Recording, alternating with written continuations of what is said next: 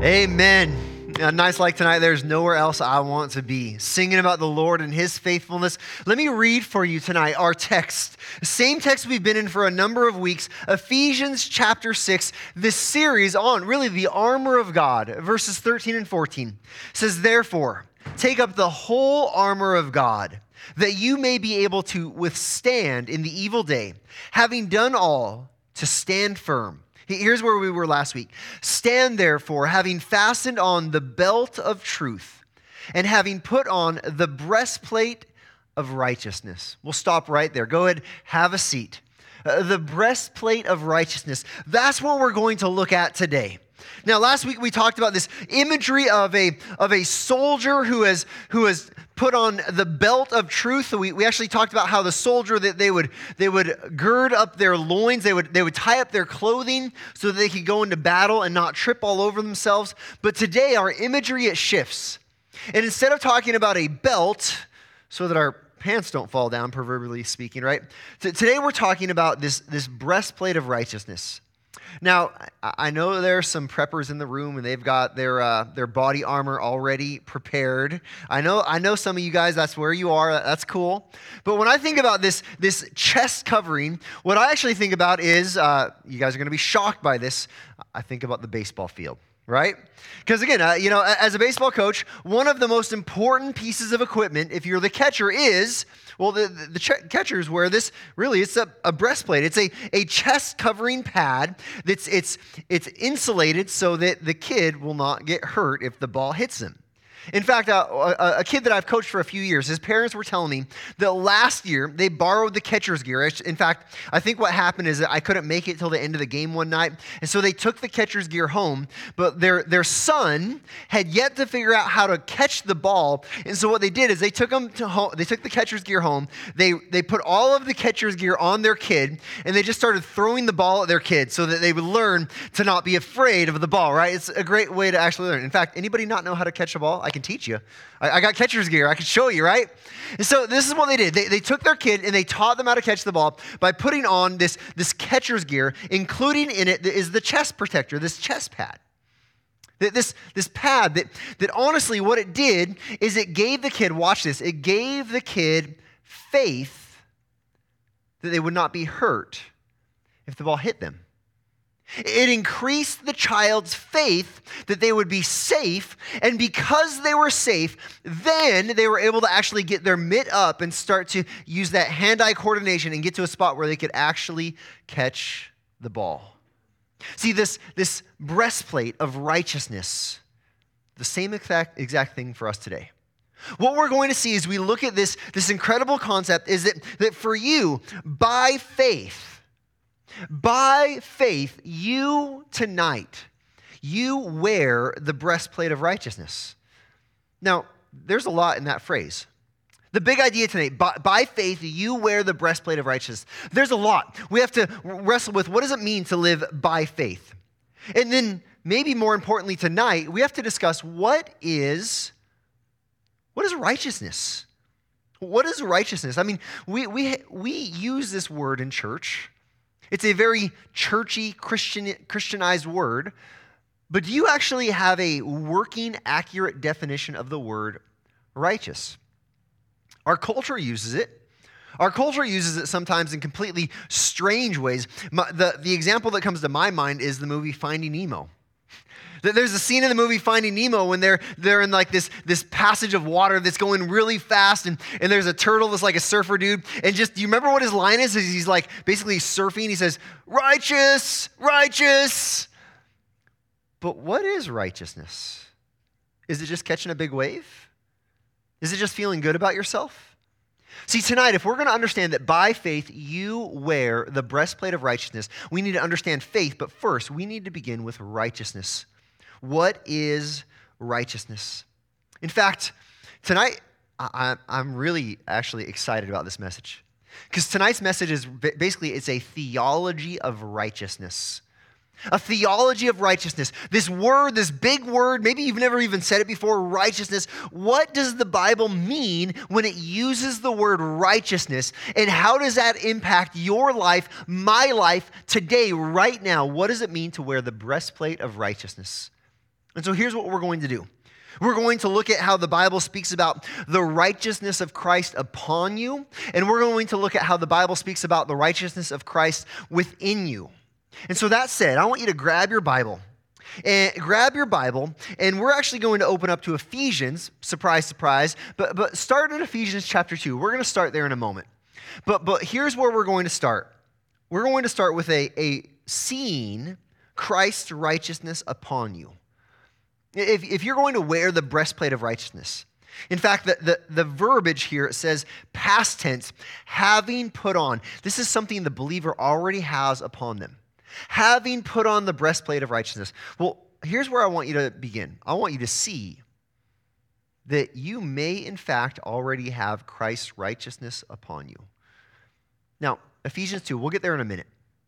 But let's talk about what righteousness is. If I were to put a quiz in front of you, what is the biblical definition of righteousness? I wonder how we would do. Righteousness is a good thing, but could we define it? Well, here's the definition I want for you tonight. Righteousness is, basically speaking, righteousness is right standing before God. When we're talking about righteousness, we're talking about right standing before God. This is a character of uprightness. This is a life that is lived in a way that is holy and pleasing to God. This is a quality of conforming to God's standard and God's norms. This is really having a character that matches the character of God. Well, when we think about this right standing before God, this is a picture of it's a picture of a father of a teenage girl. And let's say a boy comes around and wants to hang out with your daughter. Well, as a father, you're going to sit down with that young man and you're going to explain to him that you have certain standards that you expect of him. You have certain kinds of behavior that are baked into the relationship, and you're going to make it very clear that if you do not live up to those standards or if you do not meet those expectations, you do not hang out with my daughter. Well, just like a good father would do that with his daughter, this is magnified when we understand God. Because God is, in his character, he is perfect. And so for us to have right standing before him, you and I, we have to be perfect. Now, I might want a guy to be perfect if he ever dates my daughter, but listen, I know that there's no such thing. But because my daughter's not perfect. Because your daughter's not perfect. Because none of us are perfect. And that's where the problem begins.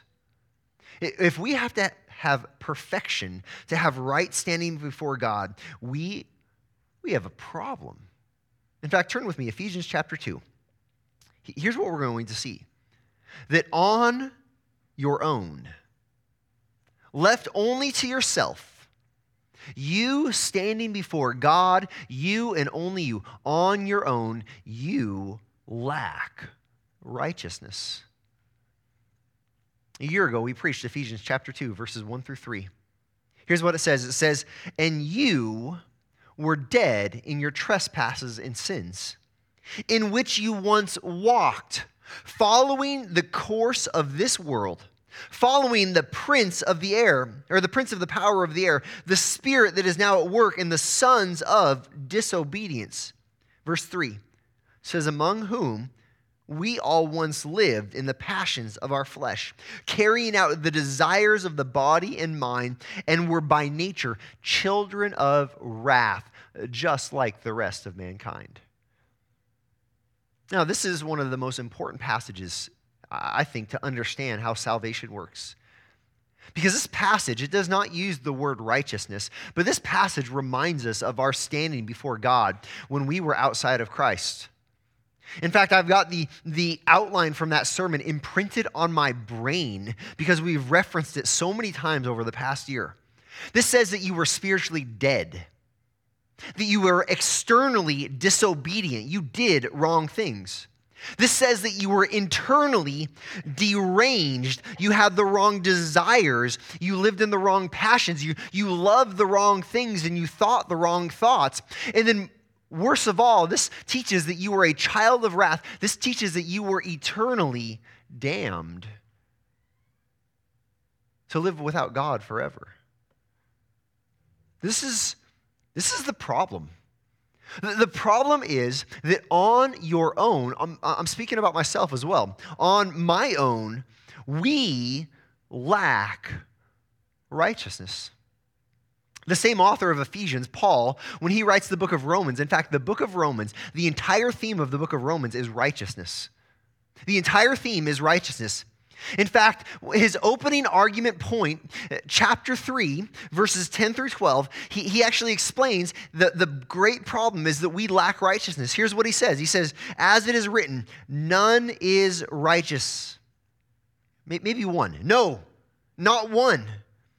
Verse 11, no one understands. No one seeks for God. All have turned aside. Together we have become worthless. No one does good, not even one. This is the problem. When we're talking about righteousness, we're talking about right standing before God. And we must be incredibly clear that on our own, no one, not even one, has righteousness in and of themselves.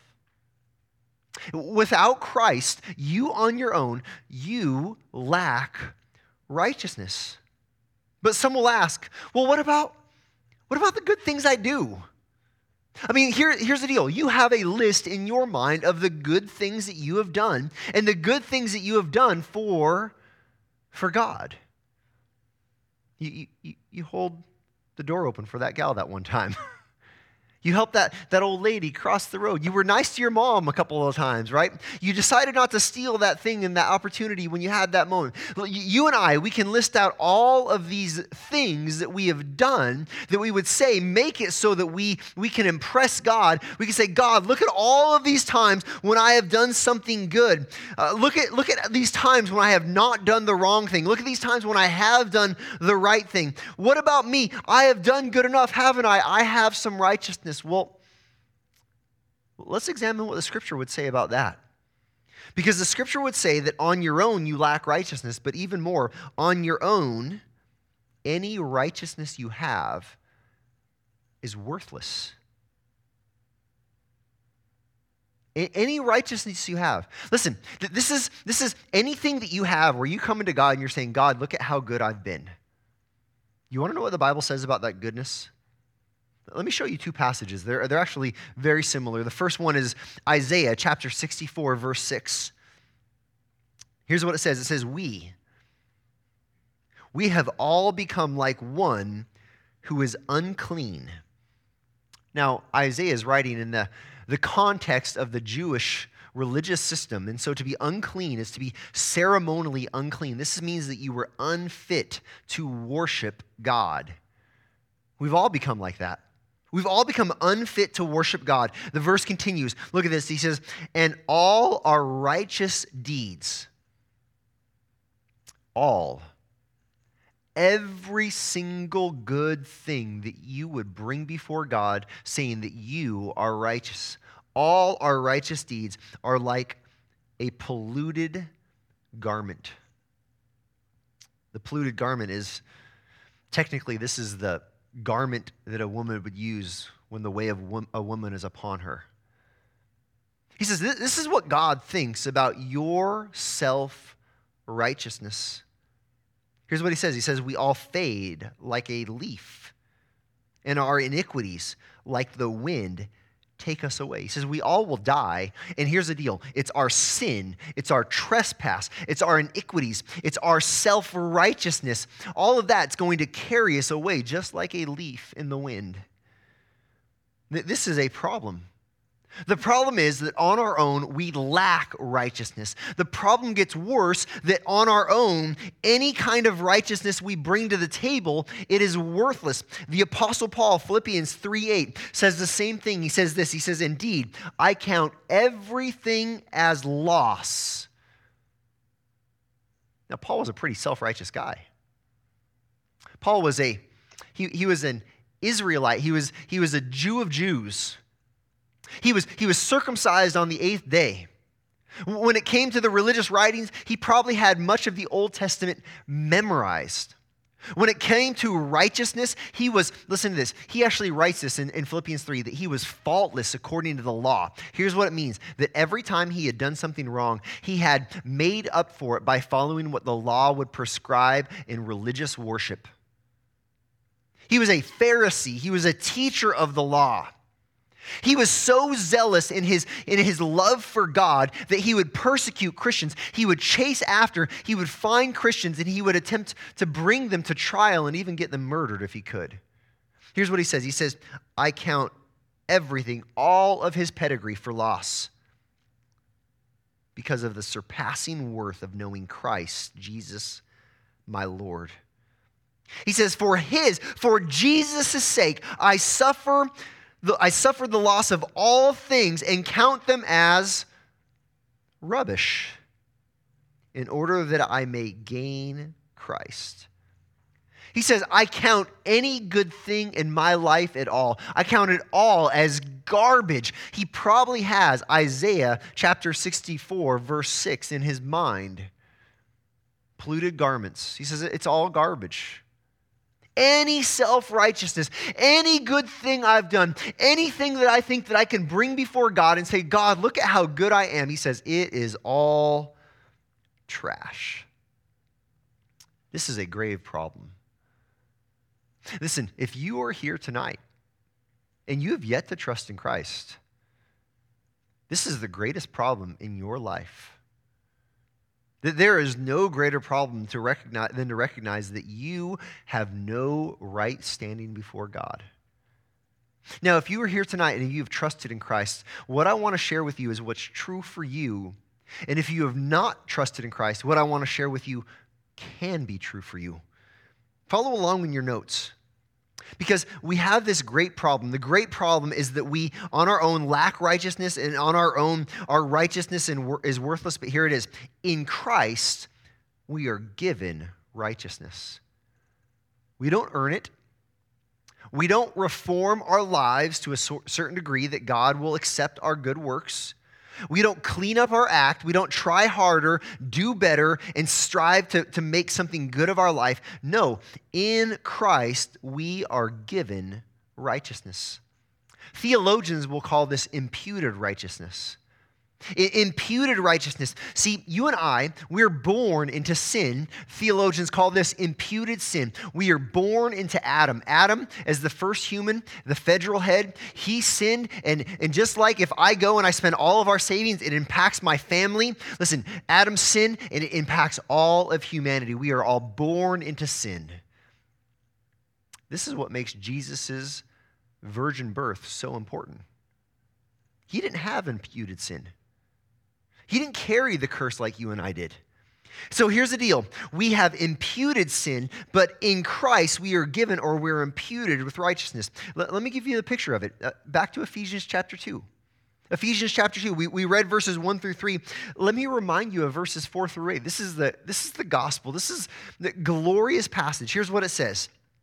We just read that we were dead in our trespasses and sins, spiritually dead, externally disobedient, internally deranged, and eternally condemned and damned. Verse 4, it says, but God,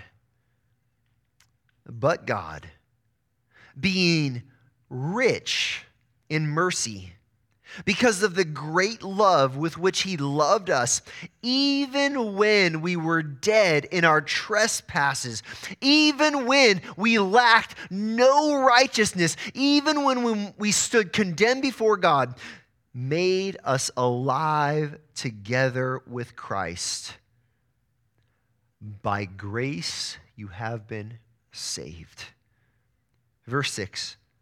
And raised us up with him, and seated us with him in the heavenly places in Christ Jesus, so that in the coming ages he might show the immeasurable riches of his grace and kindness toward us in Christ Jesus. Here it is. For by grace you have been saved through faith. And this is not your own doing. It is the gift of God. This is describing, this does not use the word righteousness, but this is describing the act of you being declared righteous. This is describing that by grace you have been saved. This is describing something. Look at verse 8. It says, this is not of your own works. This is not your own self-righteousness. This is not you coming in and saying, God, look at all the times I did not do the wrong thing. God, look at all the times I did the right thing. No, this is not by anything good that you and I have done at all. It is completely a gift. It is a gift of God. By grace you have been saved. This gift is a gift that is given. It's given. The righteousness that you can have in Christ is a righteousness that you are given. I love the way this is just stated so clearly in 2 Corinthians 5. 2 Corinthians 5, verse 21. This is just one of the clearest statements about righteousness that you have in all of the Scripture. Here's what it says.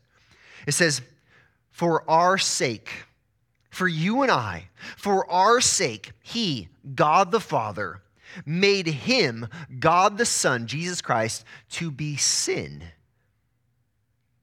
who knew no sin, so that in him, in Jesus, we might become what? The righteousness of God. This is such an incredible text.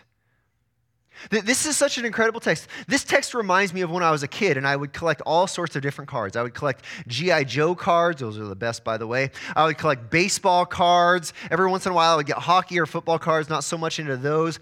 I remember even we would collect Ninja Turtle cards. Ninja Turtle cards, those were so cool, right? Raphael, Donatello, Michelangelo, right? Leonardo. You guys know what I'm talking about. And I would trade them with my friends. And I remember the most coveted card was the card. It was Raphael. I remember the day I got that card. But Raphael was my friend's favorite. And I remember he wanted me to trade him. To trade him. My card. The best card. You expect me to trade you peon, you don't have this card, right? You expect me to trade you the best card. I'd be a fool if I did that. Would you trade your Raphael card? No way. You would never trade. This text right here is called the Great Trade, the Great Exchange. I want you to see this trade that God makes with you. Here's the trade. It says he takes him who knew no sin. He takes Jesus Christ, who had no sin whatsoever, and in this great trade, Jesus Christ becomes sin. Now, he doesn't sin at all, but you know what he does? He takes all of the sin of me, all of the sin of you, all of our guilt, all of our sin, all of our shame. He takes all of that upon himself, and then, you want to know what he gives us in return? Look at the text. So that we might become the righteousness of God. He takes that and he gives it to us. Here's the worst trade in the world and the best trade in the world. Jesus Christ takes all of our sin and he gives us his righteousness.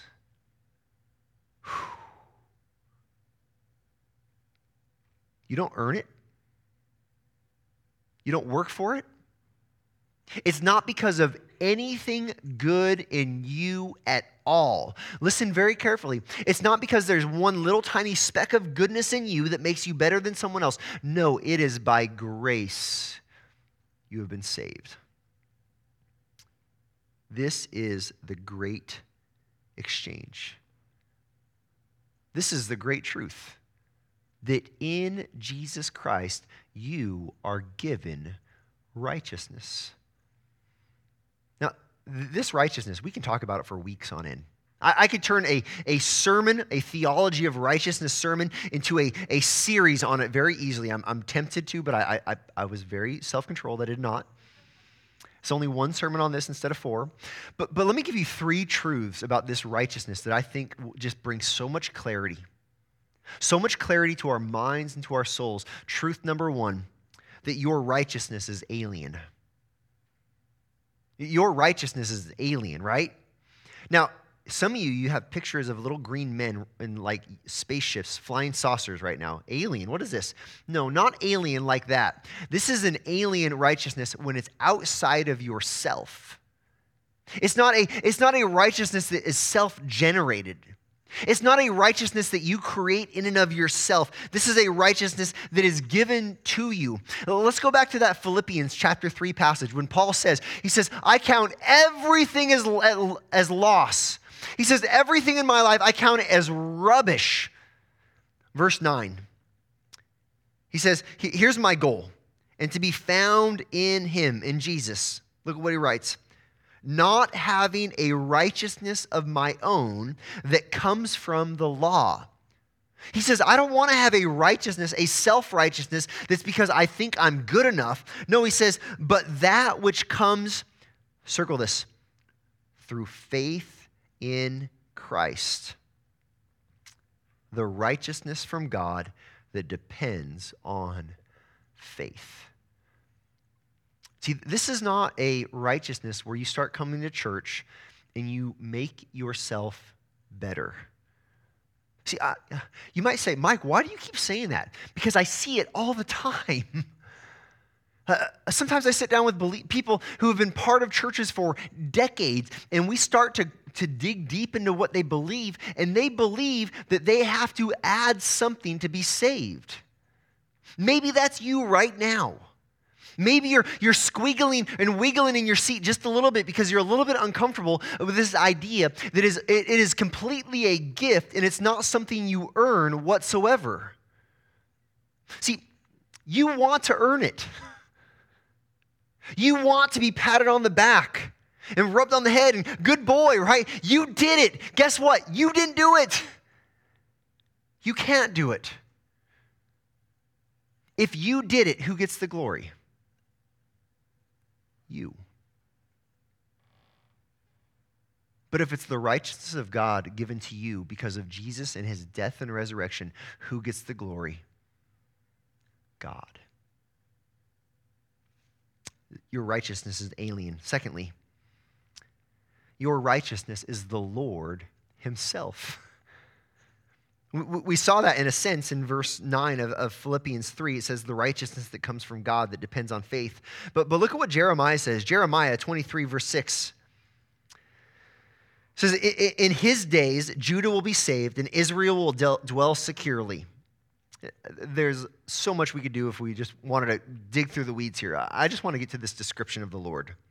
It says, and this is the name by which he will be called. I love this. The Lord is our righteousness. The Lord is our righteousness. Here's what this is teaching. I mean, just very, very simply put, when we stand before God, we do not say, I am my righteousness. My good works are my righteousness. Look at how awesome I am, God. You know, all that we do in that moment is we look at Jesus and we say, the Lord, he's my righteousness.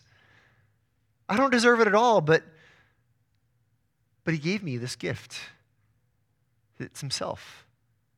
See, your righteousness is alien. Your righteousness is the Lord. But third truth here is your righteousness is by faith. By faith. We saw this in Ephesians 2:8. By grace you have been saved through faith. If you were to look at Romans chapter 4, verse 3, here's what it says. It says, for what does the scripture say? And then it calls back to this guy named Abraham. Now, Abraham was not, he was not a perfect man. He was actually kind of a messed up guy. He made some pretty big mistakes.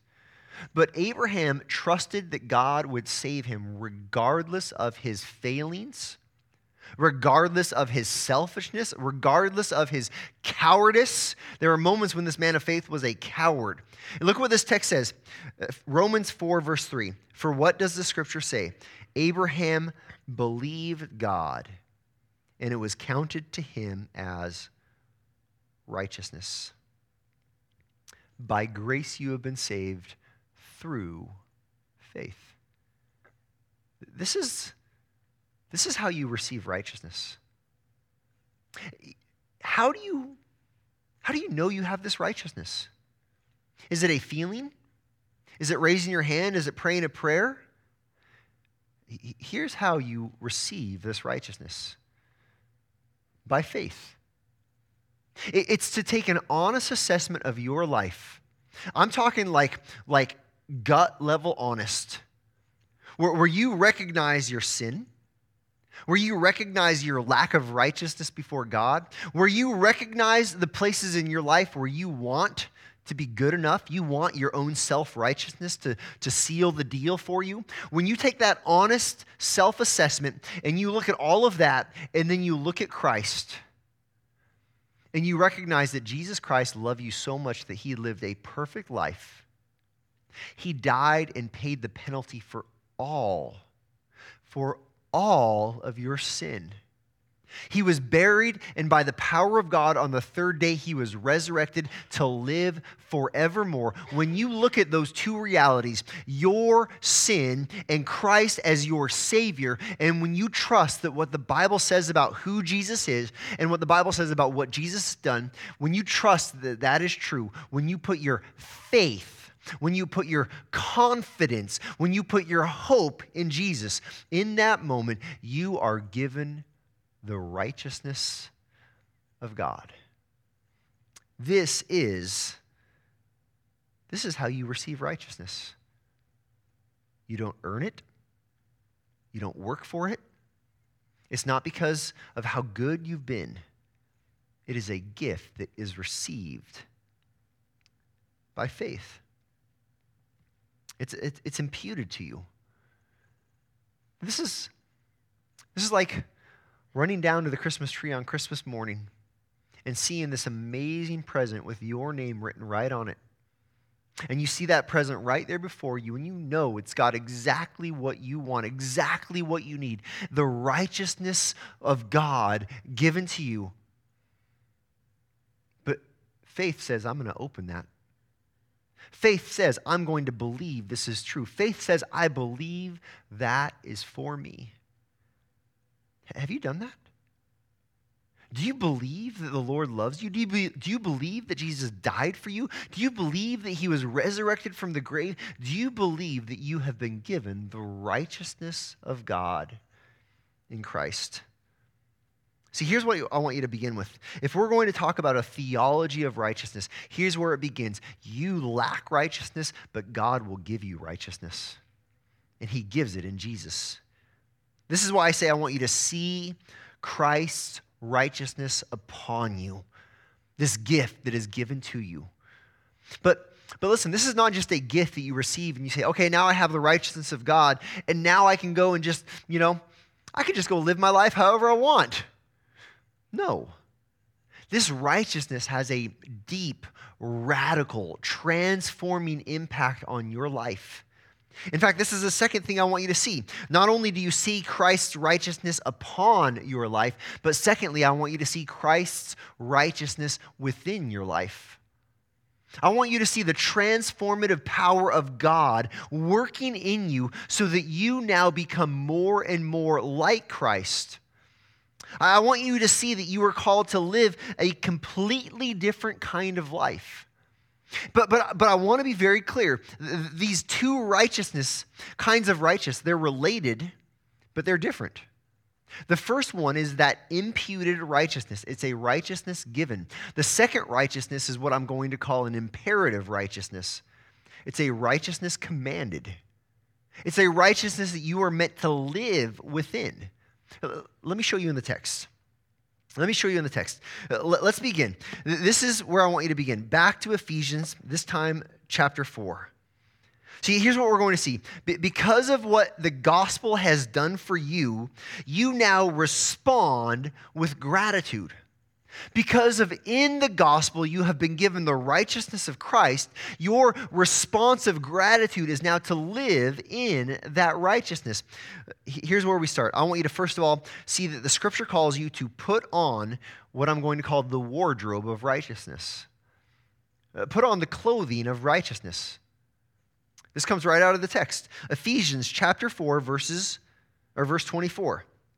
It says, put on the new self. This is a brand new life that you have in Jesus Christ. It says, put on the new self, created after the likeness of God. Underline this, in true righteousness and holiness. True righteousness. Now, we talked about truth last week, the belt of truth. In fact, the word righteousness is used 3 times in the book of Ephesians, and every time it's used, it's combined with the word truth. Just let that sink in for a minute. Your righteousness is based on the truth of the gospel ultimately. But this is called true righteousness, which means there is such thing as a false righteousness. Let me speak to those who consider themselves believers in this room. See, the false righteousness is that self-righteousness. The false righteousness is when you begin to think that you can earn something from God, that you can earn your salvation from God. But we've already seen that true righteousness lives according to the gift that has been given. It says true righteousness and holiness. What does it look like for you to put on the wardrobe, to put on the clothing, this new clothing of righteousness? It looks like holiness. Let's just think about the book of Ephesians and what it's described for us. This means that you should not lie at all. This means that you should not pursue any kind of sexual deviancy. This means that you should understand that sex is meant to be between a husband and a wife in the covenant promise of marriage, and that's it. And anything else is unrighteousness. It's impurity. This means that you should not be greedy. This means that you should not have unrighteous anger. You should not just be angry about someone being, messing with your life. You should only be angry about sin and the things that would offend God. This means that you should, children, teenagers, obey your parents.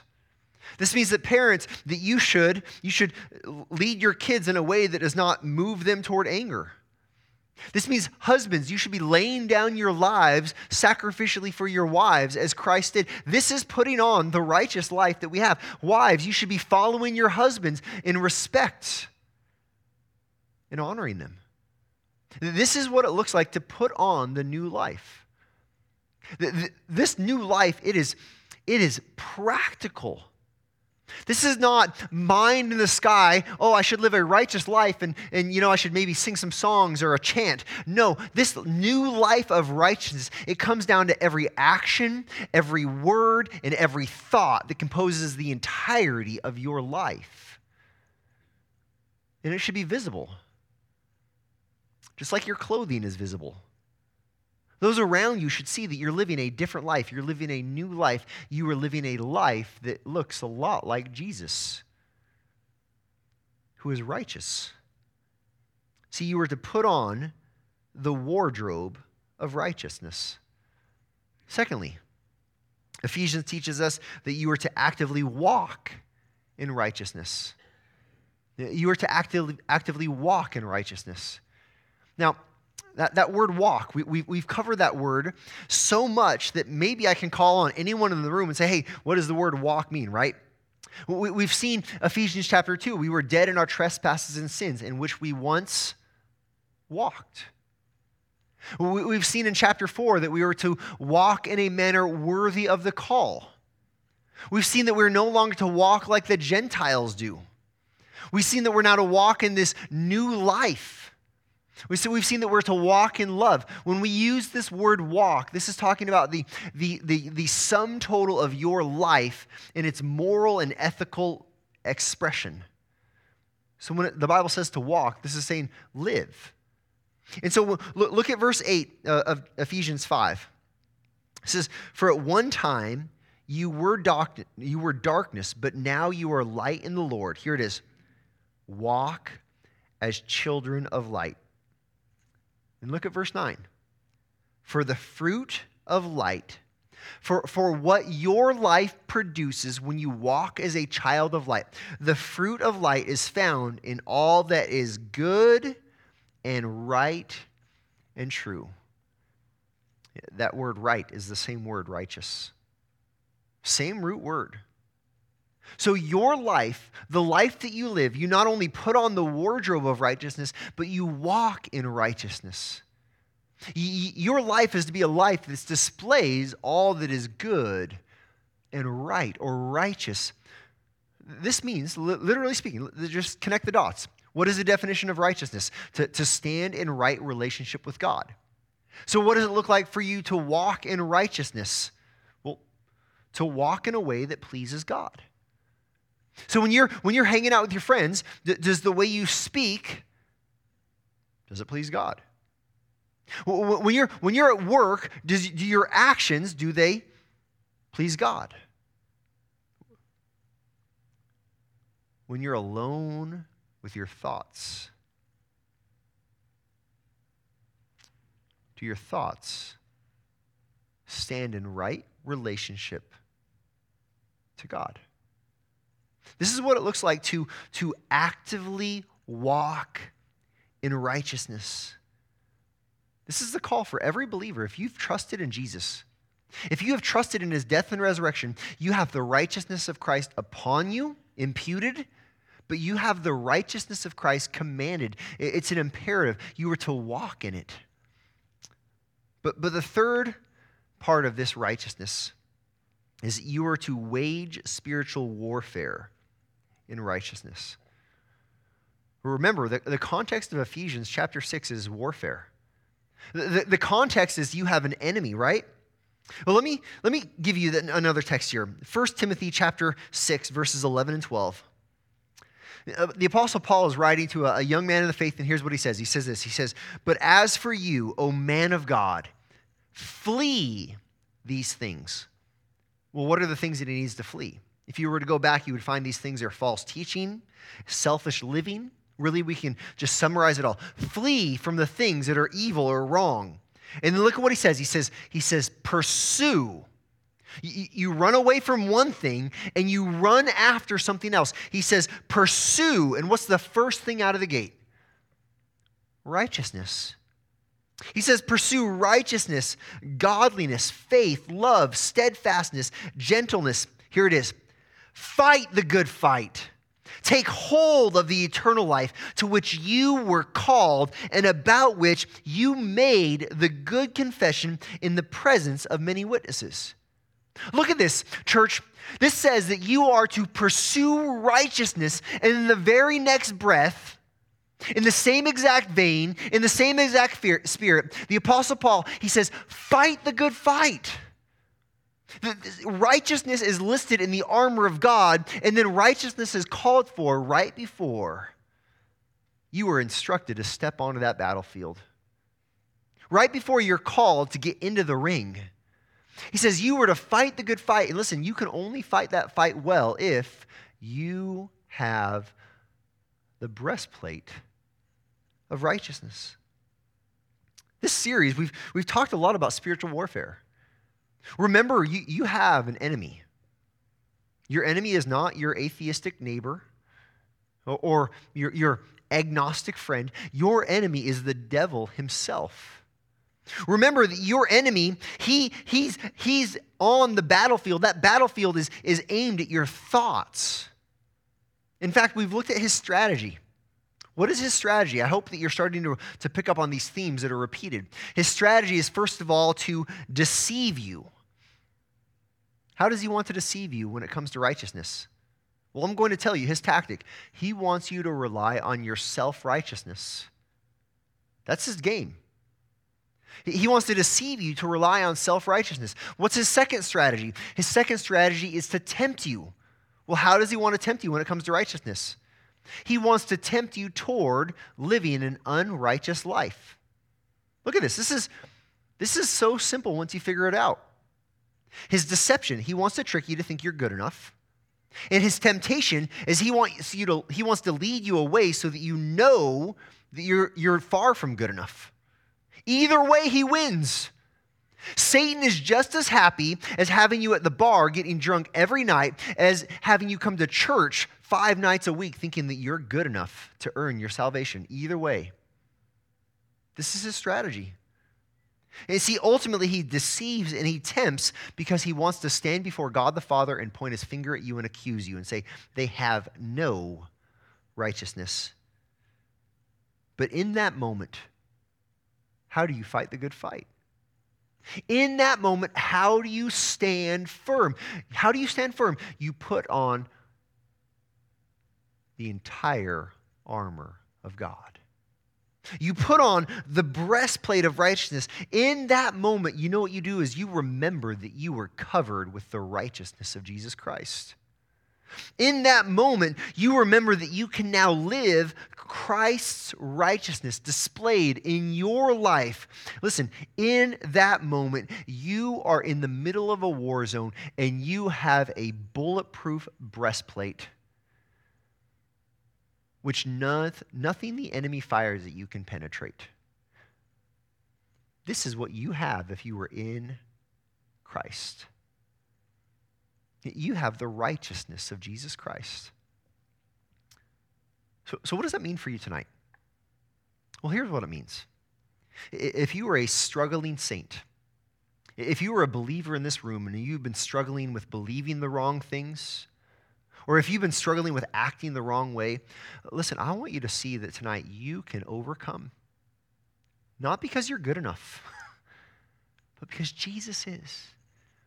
And he has covered you with his righteousness.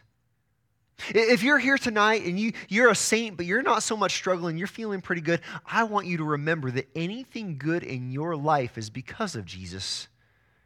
It's not because you're having a great time being holy in and of yourself. I want you to remember that your right standing is a gift. You didn't earn it. You contributed nothing good toward it. Let this just encourage you to continue living a holy life, but in gratitude for what has been done for you. And if you're here tonight and you have yet to trust in Jesus, if you're here tonight and this is the first time you realize that you stand before God and you do not have righteousness, you stand before God vulnerable, naked, you are totally exposed to his judgment, I want you to see tonight that you can have the righteousness covering you. It is a gift that comes by believing that Jesus died for you and rose again. Let's pray. God, we thank you for this righteousness in Jesus Christ. We confess that we did not earn it. We confess that we lacked it completely and entirely. And we rejoice that you give it freely because of the great price that Jesus paid for us. Father, we remember this tonight, and we pray that you would strengthen us so that we can fight the good fight. We can wage the good warfare. And we pray in Jesus' name, amen.